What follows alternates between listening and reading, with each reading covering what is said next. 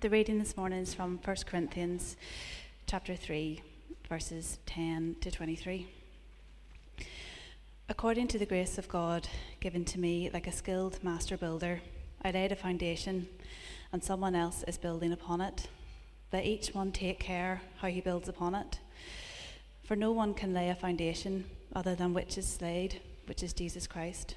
Now if anyone builds on the foundation with gold, silver, precious stones, wood, hay, straw, each one's work will become manifest, for the day will disclose it, because it will be revealed by the fire, and the fire will test what sort of work each one has done. If the work that anyone has built on the foundation survives, he will receive a reward. If anyone's work is burned up, he will suffer loss, though he himself will be saved, but only as through fire. Do you not know that you are God's temple, and that God's Spirit dwells in you? If anyone destroys God's temple, God will destroy him. For God's temple is holy, and you are that temple. Let no one deceive himself. If anyone among you thinks that he is wise in this age, let him become a fool, that he may become wise. For the wisdom of this world is folly with God. For it is written, He catches the wise in their craftiness. And again, the Lord knows the thoughts of the wise, that they are futile. So let no one boast in men. For all things are yours, whether Paul or Apollos or Cephas or the world or life or death or the present or the future. All are yours, and you are Christ's, and Christ is God's. This is the word of the Lord. A couple weeks ago, I was in Ulster University, and I was there to see our very own Ian McKnight's installation. Is that right? The opening of his exhibition installation of a display that he had done. Ian's an architect, and I was there to see it. It's still there, yeah? It's still there? So if you're down around the university, go in and check it out. It's a cool piece of architectural design within that. So here's the thing about architecture, because this is what we're going to talk about this morning. We're going to talk about the architecture of a community, the architecture of a church in many ways. And the thing about architecture is architecture can tell you a lot about a people and a people group. If you've traveled around the world, you'll know that to be true. If you go to different parts of the world, outside of kind of the West, if you will, the architecture changes dramatically. Even within the West, it can change. And it can tell you a lot about a people. Even when I was away over in Eastern Europe, Moldova was kind of part of the Soviet Union at one point. It was part of Romania. And so a lot of the buildings there have a kind of that Soviet brutalism kind of feel about them. They're very utilitarian. And even when we got into these villages, the homes were very simple dwellings, little plots of lands and farms around them. And yet a village that has a lot of poor people in it with simple dwellings might have an elaborate church built there that's beautiful and ornate. It can tell us a lot about what we value. If you go to America, the eastern part of the United States was obviously the oldest part, is influenced by more northern European influence, and so the buildings there have that influence. The further west you go out to California, the West Coast, it's more of a Mexican, Spanish, Southern European influence that's there. The way churches are designed in their architecture says something about their theology. And so this building was built as a Baptist church originally, suits us well. It's not overly ornate. It's very plain for the most part, and it just kind of does the job. Most of the time they didn't call them churches, they call them meeting houses, because this is where the church, that's you and I, us, the community of faith met. So this is the meeting house for the church. That's why we tend to we refer to this place as the building and not the church itself. And so there's a lot that can be deduced, if you will, about architecture, from architecture. And here we see Paul. Last week he was using a more agricultural kind of metaphor with planting seeds, watering, harvesting. But in verse 9 he transitions to the city dwellers in Corinth. He says, "For we are God's fellow workers, you are God's field," and then he transitions to God's building. And he's going to take on this design, architecture, building kind of motif for the rest of this chapter. The context of what we're looking at is still his concern about the unity of the church. If you remember, the church is fractured at this point. There's been reports back to him of factions, of divisions within the church. They're aligning themselves with different teachers, different leaders, which was exactly what the Corinthians were known for outside of the church. So the church isn't acting like God's people. They're acting like the rest of the culture. And they're trying to align themselves with certain teachers, just like the culture did abroad. They would align themselves with different philosophers, different worldviews and schools of thought, and kind of build an identity according to that. And this is now exactly what they're doing in the church. They are looking to these leaders, these human leaders. No, I like it. I like the way this is done. I like the way he teaches. No, I like this way. And they're fracturing apart. And Paul is writing to them with his concern. And so we're going to look at the architecture of community today. We're going to look at kind of three kind of parts of that: the construction of community, the demolition of community, and then the kind of restoration or the rebuilding of community. So let's start with the first one, the construction of community. When we look at buildings, beautiful buildings speak for themselves, don't they? Their beauty allows them even to become destinations themselves. So you think of the beautiful buildings that the world knows, right? That you would go to see just to see that building. So you might go to see the Taj Mahal. You might go to see Buckingham Palace, the Sydney Opera House, the Sagrada Familia, the Burj Khalifa, the Colosseum. It's interesting that we would go just to see buildings that don't have anything to do with us. It might be an office building. It might be a place of worship. It might be something where they literally killed people in them, like the Colosseum, and yet we want to go and see them because they are in and of themselves beautiful. If they've been well built, they've stood the test of time. But the reverse is true as well, isn't it? Ugly or poorly constructed buildings are kind of eyesores. It's one of the things that struck me about Moldova. Even flying into the capital. Can anybody tell me the capital of Moldova? No. Most of you are like, nah. I couldn't either, to be honest, until this last week. But it's Chisinau. You've learned something. There you go. If you ever find yourselves on a trivia show, there you go. That was literally a question on a trivia show that Lord McConaughey got wrong. Was it pointless? Was it pointless that you were on? And it was, is Moldova in the EU? Was that the question or something like that? So I'm just trying to get you up to speed. It's not in the EU. It's not in the EU. All right. So, yeah. So, see? Come to church. It could literally pay off someday. But I was struck there because a lot of the buildings are dilapidated, derelict, literally falling down, crumbling around them. And so buildings that are poorly constructed are not just eyesores, they're also dangerous. We were in the courtyard of an old Orthodox church, and they had this like bell tower kind of archway thing, and I noticed the door to it was open, and I'm just curious like that, so I'm like, I'm going to go in and see what it is. There's a staircase, and as I was halfway up this like metal staircase, I was like, I have made a mistake. And I thought this whole building is going to collapse on me. I'm going to be killed by a bell falling on top of me. The woods were all like rotten and creaking, and I got out of there as quickly as I could. And Paul sees the same thing metaphorically in the Corinthian church. Their community, this building that is being constructed, is starting to fall apart, and it's dangerous. People are going to get hurt because of the potential of the whole thing collapsing. Paul sees the Corinthian church, and they have an opportunity as they're being built into this church, into this community, into this temple, to either reflect God's beauty in the way that they are being built, in the way that they are joined together, thus bringing a beautiful witness to their city, or the whole thing could collapse and people are going to get hurt. Disunity in the church always hurts people. Maybe you're here today and you've experienced that in your past. You've come with some past wounds of being hurt in a church because of disunity. That's part of my faith story in my past as well. So disunity in the church hurts people, but it also displeases God. It doesn't honor Him. We're concerned about how we build things, aren't we? Not just physical things, but when you think about your own life, There are things that you're trying to build. Maybe you're trying to build your career at the moment. Maybe you're trying to build a marriage or a family.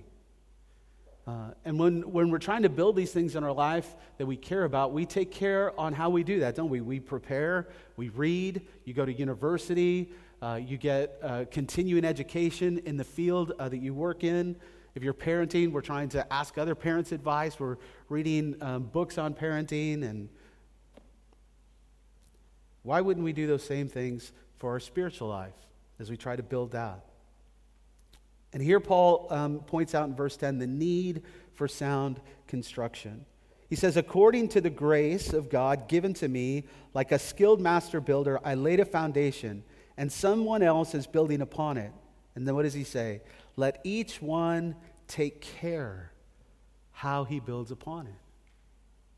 Paul's role was to come and to lay a foundation that he knew others would build on. He came, saw people come to faith, laid the foundation of the church being built, and then he went to Ephesus. He moved on to continue to lay foundations of churches being built.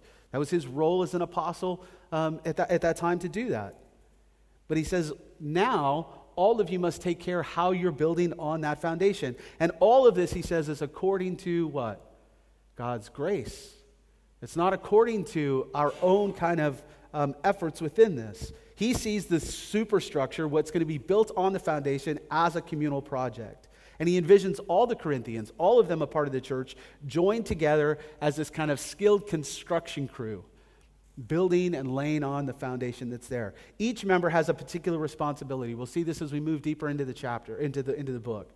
And the soundness of the building depends upon the soundness of each participant's contribution to building that.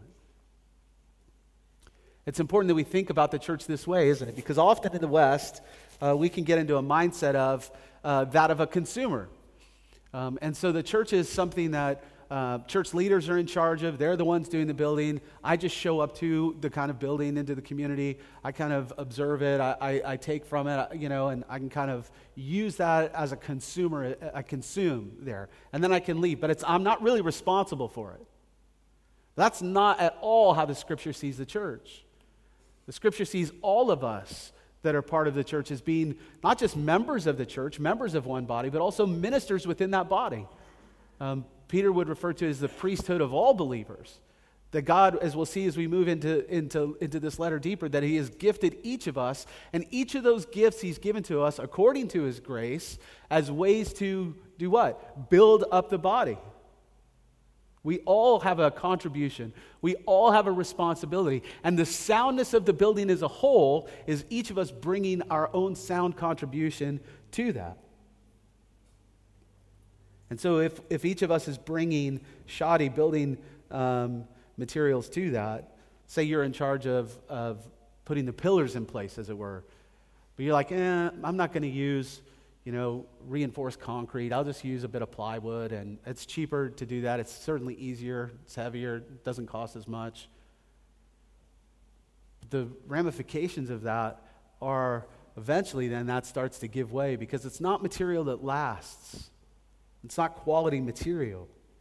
And so Paul says, each one take care of how they build on it. And a few things we see in this category. What you build on matters. It matters. The foundation that he says he lays. He laid the foundation. Verse 11. For no one can lay a foundation other than which is laid. What's the foundation? Which is Jesus Christ. The foundation, what you build upon, matters. The foundation is what stabilizes. It's what unifies the rest of the building. If you have a weak foundation, a foundation that isn't built, that can withstand the weight of what's put on top of that foundation, you can use all the best building materials in the world, but if the foundation itself is cracked, if the foundation is going to crumble, the whole thing on top of it is eventually going to show signs of that stress. Cracks, fissures are going to show up. And eventually that building will start to fall apart and become dangerous. And so a foundation, a solid, firm foundation is what we need to build on. I was listening to, there's an old hymn I remembered it too late in the week to have us sing this morning, but I would love for it to get into our rotation at some point. It's called The Church is One Foundation. Pretty good title for a hymn for this morning. Let me just read you. I'm going to read you the first verse and the last verse to it, because I think the words of it are great and it captures a lot of this. It says, "The church's one foundation is Jesus Christ, her Lord. She is his new creation by water and the word. From heaven he came and sought her to be his holy bride, and with his own blood he bought her, and for her life he died. Yet she on earth hath union with God the three in one, and mystic sweet communion with those whose rest is won. O happy ones and holy, Lord, give us grace that we, like them, the meek and lowly, in love may dwell with thee." Christ is our one foundation. He is what we build upon. We aren't invited to build on our own foundations. This is what he says in verse 11. For no one can lay a foundation other than what is laid, which is Christ Jesus. Only Jesus. And when Paul uses the term Jesus in this way, it's Jesus and the work that he has done. It's Jesus and his gospel. The way that he would say it is Jesus and him crucified. It's Jesus and his work, Jesus and him crucified and resurrected, that is the foundation. It is the singular foundation that establishes unity for the community and for all of life. Even though we might want to establish our identity on other things. And that's the temptation, isn't it? We can be sure that this foundation is Jesus. It's Jesus and his gospel. And so this poses a question to us. It's a time for us to take stock, isn't it? This is what Paul wants them to do. I want you to take stock, because what you're building the foundation on at the minute is not Jesus. You're trying to build your identity on, well, I'm aligned with Paul. No, it's Cephas. I'm aligned with this, that, and the other. He wants them to take stock. And so we do that this morning. What is it that foundationally we're trying to build our life upon? Nothing wrong with trying to build a career. Nothing wrong with trying to build a family. All of those are good things, right? We've got this creation mandate. We're to go and multiply. We're to go and to cultivate the earth. All good things. But how? What is the foundation that we're building on? Is the career the foundation that's built upon that? As long as my career is progressing, as long as it's going the way that I think it should, then all of my life will satisfy me. But what happens when the industry that you're in changes or bottoms out, or the economy tanks, or your company goes under, or there's somebody else that's more qualified or does a better job and you're kind of stuck? Our whole life then feels stuck. Our whole life starts to feel meaningless. Or when we build our foundation on somebody else other than Jesus, even if that's a marriage, your spouse cannot bear the weight of your identity. They were never created to do that. We are one flesh, to be sure, yes. But the foundation that we build our marriages on is not each other. It's not the strength of our relationship. We build our marriages on Jesus. He is the one that then strengthens our relationship together. Do you see the difference in that? The problem when we long for identity, right? And we all long for identity. It's why we spend our lives constructing our own. And that's when we think of all the kind of things that we're dealing with at the minute as a society, our confusion on our identity is a big part of all of that. Our political identity, gender, how we relate to one another, who you are and who I am, the us and the them, racial tensions, like all of these things start to come down to who we are. Sometimes it's easy, isn't it, to kind of see that in the silliness of our youth at times, or what we think is the silliness of our youth. Right? You can look to kind of back to when you were in secondary school, and we all kind of get into these kind of categories, right? It might not be as obvious here, like the whole school uniform thing is different. I grew up in America, and so you can really wear your identity, literally. And so you'd have all the goth kids, they're all wearing black and all this kind of stuff. And then you'd have like the jocks, the athletes. and they're all wearing their kind of like athletic clothes. You had the more studious nerds, and they were, all but all that exists here too. We all find ways to kind of create our little niche. This is the people, these are my people. These are the people that I'm with. And we kind of laugh at that. We watch these kind of teenage movies that depict that, and we kind of all snicker and laugh because we're adults and we've all matured past that. But all we've done as adults is just become better at disguising it. We're doing the exact same thing, aren't we? We're still trying to find our identity. Who are my people? Who do I belong to? And the problem is that we then become known for that thing. And when we become known for that thing, our whole identity rests on that. Our growth actually becomes stunted because we've staked our whole identity on a shaky foundation. And what happens then if you change your mind? Or what happens then if you grow or mature past those kind of things? It feels like we're betraying people. It feels like we're betraying ourselves. We become confused in our own identity. But it's all because we've tried to build on a foundation that was never meant to bear the weight of our entire life. Jesus as our foundation provides an unshakable foundation that we can build our life upon. And Jesus as our foundation provides really for two of the great longings of the human heart.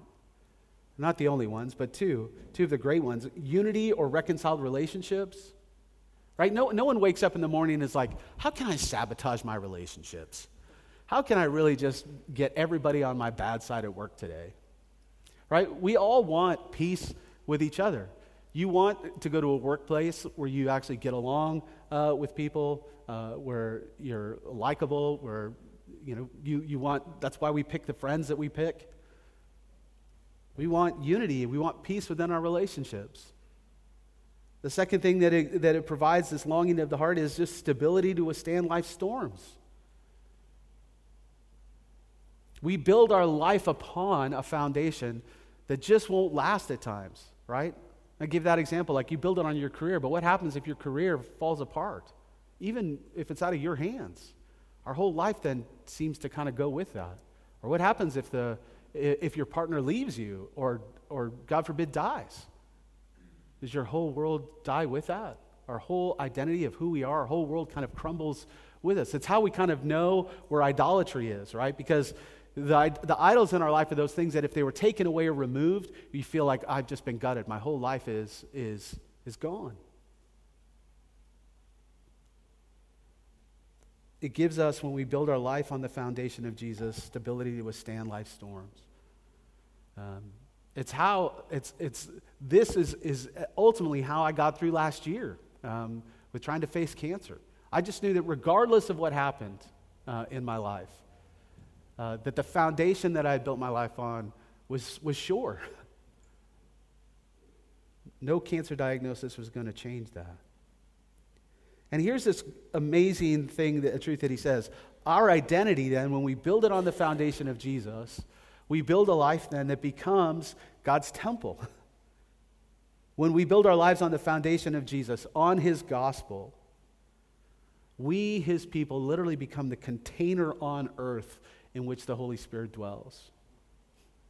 God's Spirit dwelling among us. Those aren't just kind of lyrics that we sing, but God in his presence right now is here present with us, his Spirit dwelling among us as his people, which is incredible. It's not as incredible to us because we kind of lose sight of the fact, but for these people at this time, especially the Jewish people, to be called the temple was the one place on earth, the only place where the presence of God dwelled. And only the high priest could go into that Holy of Holies once a year. And we see that veil that separated that Holy of Holies from the rest of the temple torn in two when Jesus says it is finished. He gives up his life. Why? That veil is torn because now through the death and resurrection of Jesus, we all have access to the Holy Spirit.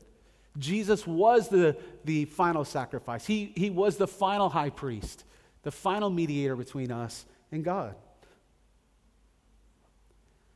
And so we see this construction of community is built on the true foundation of Jesus. What does it look like then, the demolition of a community? Because this is what he's writing to. This is a community that's falling apart at the moment. what are ways that we can demolish a church, if you will? Look at verses, we'll read in verse 12 through 15. Now, if anyone builds on the foundation with gold, silver, precious stones, wood, hay, straw, each one's work will become manifest. Okay, so we're all going to build. We're all going to use different building materials. And those building materials are all going to become manifest. For the day will disclose it. When you see the day or the day of the Lord, this is the day of final judgment when we stand before the Lord. And all of this will be disclosed. Why? Because it will be revealed by fire. And the fire will test what sort of work each one has done. If the work that anyone has built on the foundation survives, he will receive a reward. If anyone's work is burned up, he will suffer loss, though he himself will be saved, but only as through fire. So ways that we can demolish a church. One is kind of the inverse of what we've said already. Disregard for the foundation. We seek foundations in political causes, philosophical ideals, ideologies, consumerism, individuality, et cetera, et cetera. We build on our emotions, so we kind of, whatever I feel, but you know, as I do, feelings change. And imagine building a building and then having to change the foundation after the building's already been built on top of it. Like trying to jack up that whole building, replace the foundation. That's precarious kind of work. But this is what we do when our foundations are our emotions of how we feel. We have to build on something greater than ourselves. Turn to Psalm 127, a familiar probably psalm if you've been around a church for a while. It's probably on a coffee mug or a cheesy painting somewhere. But the very first verse of 127, it says, "Unless the Lord builds the house, those who build it labor in vain." Now, that's interesting because there's two builders described in that. There's the Lord building, but then also the builder's building. So Paul says we are those builders, but it's the Lord, us, gathered together, the Lord building using us. He is the ultimate master builder, the ultimate architect, if you will. And unless he is the one doing that, all of our labor is in vain. It just doesn't last. This is exactly what Paul is saying here. He's not talking about salvation categories here. These aren't salvific categories he's talking about. What he's talking about really are two sets of building materials that we use. There's perishable, ones that don't last through a fire, wood, hay, straw, all those get burned up and there's just nothing left, ash. Or there's imperishable, ones that do last, though tested by fire, gold, silver, precious stones. And he says, how you know which is really revealed in the last day. There are times where we don't know we don't know while we're here on earth. The point is that God knows. He is the judge of all those things.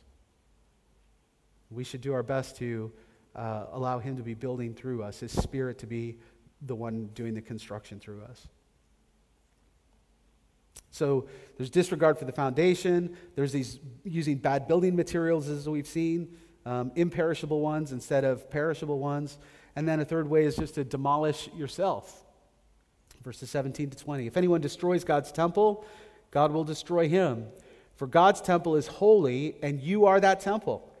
Let no one deceive himself. If anyone among you thinks that he is wise in this age, let him become a fool that he may become wise. Two different kinds of wisdom. Our own wisdom, which is really foolishness to us, or there's God's wisdom, which often seems like foolishness to us as humans. For the wisdom of this world is folly with God. For it is written, he catches the wise in their craftiness. And this is interesting because he's essentially called us craftsmen. But he'll catch us in our craftiness. And again, the Lord knows the thoughts of the wise, that they are futile. So let no one boast in men. God takes his dwelling place seriously. He oversees destruction for those who attempt to destroy his temple. When we work against his plan and our own wisdom, when we think we are wise enough, we really become fools. And we're fools because we are actually working against ourselves. We ourselves pay the price for that. We end up destroying ourselves, demolishing ourselves as part of the building. To turn on a community is really to turn on oneself. And this is what's happening here, isn't it? In this church, they're dividing amongst themselves. Imagine if we are bricks, these living stones, to use Peter's metaphor, and be like, I don't like this brick I'm next to. I don't like being cemented next to this one. I'm gonna move. I'm gonna go somewhere else. I'm gonna like unlock myself from here. And imagine that happening. The whole structure begins to fail. We become our own kind of judge of what is wise. We want to kind of do our own thing apart from the community. We don't want kind of accountability in our own spiritual life. And no accountability then turns into no real intimacy, right? Think of all the people that you have intimacy with in your life. Close friends, family, a spouse maybe. But what's the common thread through all of those? People that you have intimacy with are people you have accountability with. I have intimacy with my wife. I have intimacy with my family because I'm accountable to them. They're accountable to me. I can't just go off and do whatever I want in my own life and decide whatever I want to do. My wife's just going to do whatever she wants to do and then expect us to have the same level of intimacy, right? That's not how that works. We have a shared life together, and that shared life breeds intimacy because we're accountable to one another. And the same is true in our spiritual lives with each other as the church. No accountability turns into a lack of intimacy. And then this leads to kind of isolation and loneliness, a lack of community. But sometimes that's self-inflicted because we want to keep our independence. I want to be a part of the building, but don't cement me in there. Don't put me in next to that brick. And so what's our hope then? How do we rebuild community, which is really what Paul is driving at here, right? There's cracks in the building. He's reminding them of the foundation that they've been built on. How do we restore and make sure that the building survives? Verse 19, for the wisdom of the world is folly with God, for it is written, he catches the wise in their craftiness. And again, the Lord knows the thoughts of the wise, or those that think they're wise, that they are futile. So let no one boast in men, for all things are yours. Whether Paul or Apollos or Cephas, these leaders, they're yours. Or the world, or life, or death, or the present, or the future are all yours. It's incredible. And you are Christ's. And Christ is God. And he reminds them of this incredible truth.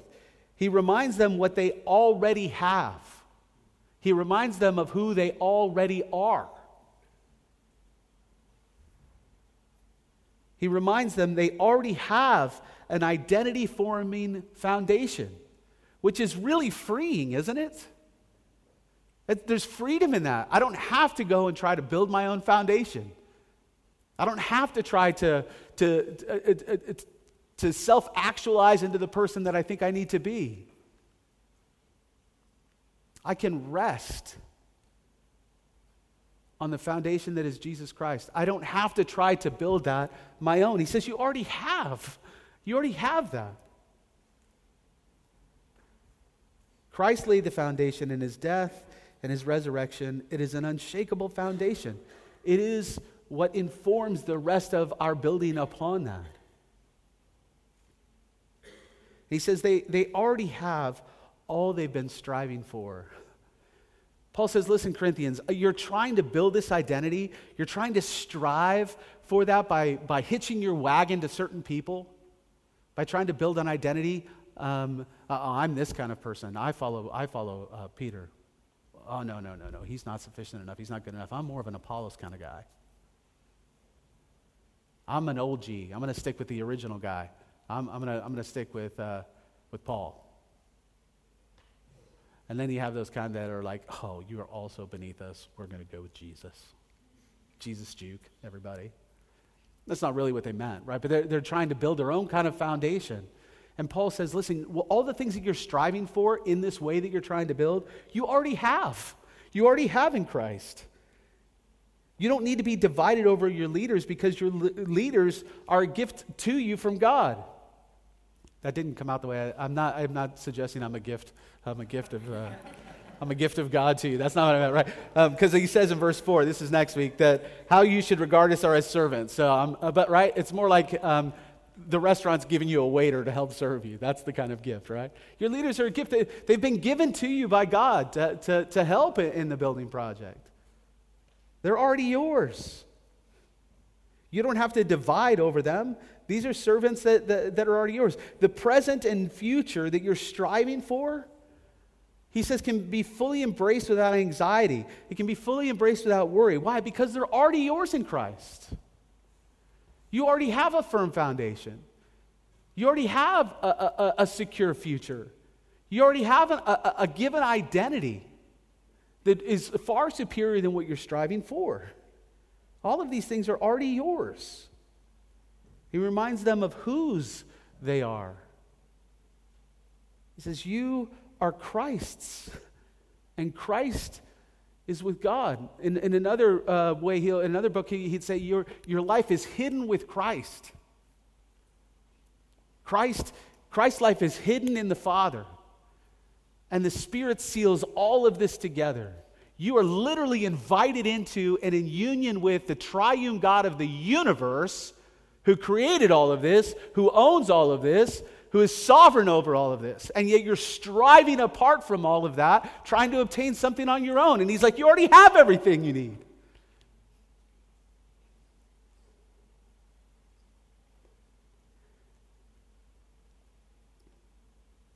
Certainty of who Jesus is, of what he has done,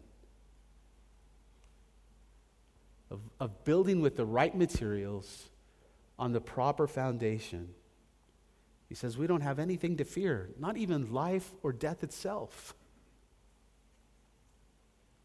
He says you don't have to fear the temple being destroyed, this temple. Why? Because the temple, that is Jesus, was already destroyed in his death on the cross. And it was already rebuilt 3 days later. What does Jesus say? This is in the book of John. He says, so the Jews said to him, these are the Pharisees, and they're asking him, what sign do you show us for doing these things? Right? All of the things that Jesus has been doing, these miracles. And Jesus answered them, destroy this temple, and in 3 days I will raise it up. Then the Jews said, it's taken 46 years to build this temple, and you're going to raise it up in 3 days? They didn't understand. But he was speaking about the temple of his body, that Jesus is the temple. When therefore he raised from the dead, his disciples remembered that he had said this. And what was the result of that? They believed the scripture and the word that Jesus had spoken. Jesus wasn't talking about the actual brick and mortar temple. He was talking about himself. The place where his own spirit would reside would be raised 3 days later. God is so committed to this building project of the church, so committed to the building project of his people, that he gave his own life to lay the foundation for it, ensuring that all things are ours. Life, death, even the world itself. This is Jesus' vision in John 17. This is 9 and 11. This is Jesus praying to the Father. This is toward the end of his time on earth. We get this glimpse into his vision for his church that he knew would be founded after his death, resurrection, and ascension. He says, I am praying for them. I'm not praying for the world, but for those whom you have given me, for they are yours. That's you and me. Those of us that have put our faith and hope in the death and resurrection of Jesus, Christians, believers. He says, those people, you and me, if you're a Christian today, are yours. They're God's, and God has given them. He says, mine are yours, and yours are mine, and I am glorified in them. We, the church, belong to God. He says, they're mine. You've given them to me, that's Jesus, and I, Jesus, am glorified in them. That's incredible. He says, I am no longer in the world, but they are in the world. He's going to resurrect, go back to the right hand of the Father. We're going to stay here on the world. He says, and I'm coming to you. And then listen to this. He says, Holy Father, keep them in your name, which you have given me, that they may be one. even as we are one. What's the unity of Jesus and the Father? What's that unity like? A bit shaky?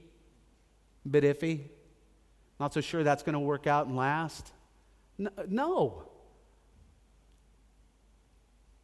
The Trinity has always existed, always will exist. It is the eternal God, and he says, my prayer is that their unity together would be just like our unity, that they would be one just as Jesus and the Father are one. And he accomplishes that. Why? How? By giving us his Spirit, the same Spirit, the Spirit of Christ, the Spirit that raised Jesus from the dead, Paul would go on to say. It's the same Spirit he gives you and us. This is what he's reminding these Corinthians of. The foundation that they're building their life on isn't an individual exercise to come up with a foundation, to come up with some kind of identity, to strive for that, and then watch it all crumble if it fails. When it eventually will fail. Because even if it doesn't seem like it's failed on earth, you die this raging success. It has to pass through that fire. And all of that, he says, is wood, it's hay. It doesn't make it through. It's building our life on the foundation of Jesus with those right building materials. Gold, silver, the precious stones, imperishable materials. Allowing the Holy Spirit to weave us together as one people. This is his vision for them as the church strives on their own and starts to fracture and break apart. May this be a reminder for us. God's given us a unity in this church in the short life we've been around. You know, in the grand scheme of seconds, our church has existed like, I don't know, 100/10 of a second, something like that maybe. But we're grateful for that. Long may that continue. But that's not just on the elders. That's not just the elders aren't going to fight. Hopefully the elders can stay together and that'll keep our church together. Not at all. It's all of us as workmen. All of us on this construction crew.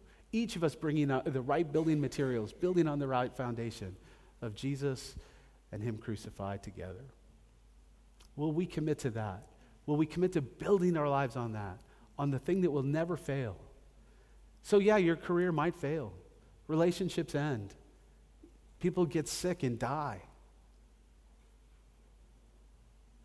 That's just the natural part of our sinful state in this life.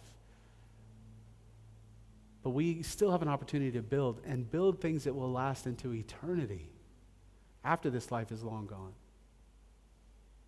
That's what we give our life to. And as we do that, that actually, as we saw, remember, keep all of this together. Remember the Sermon on the Mount? It's as we do that that actually leads us into a life of flourishing. A life of flourishing with the people of God in a society that actually have a beneficial effect to that society. So as we participate in politics, and as you go into your work, and as we build families, and as we create music, and as whatever it is that you're involved in doing, we do that all to the glory of God. Because ultimately, that's not who our identity, that's not our worth and our purposes aren't on those things.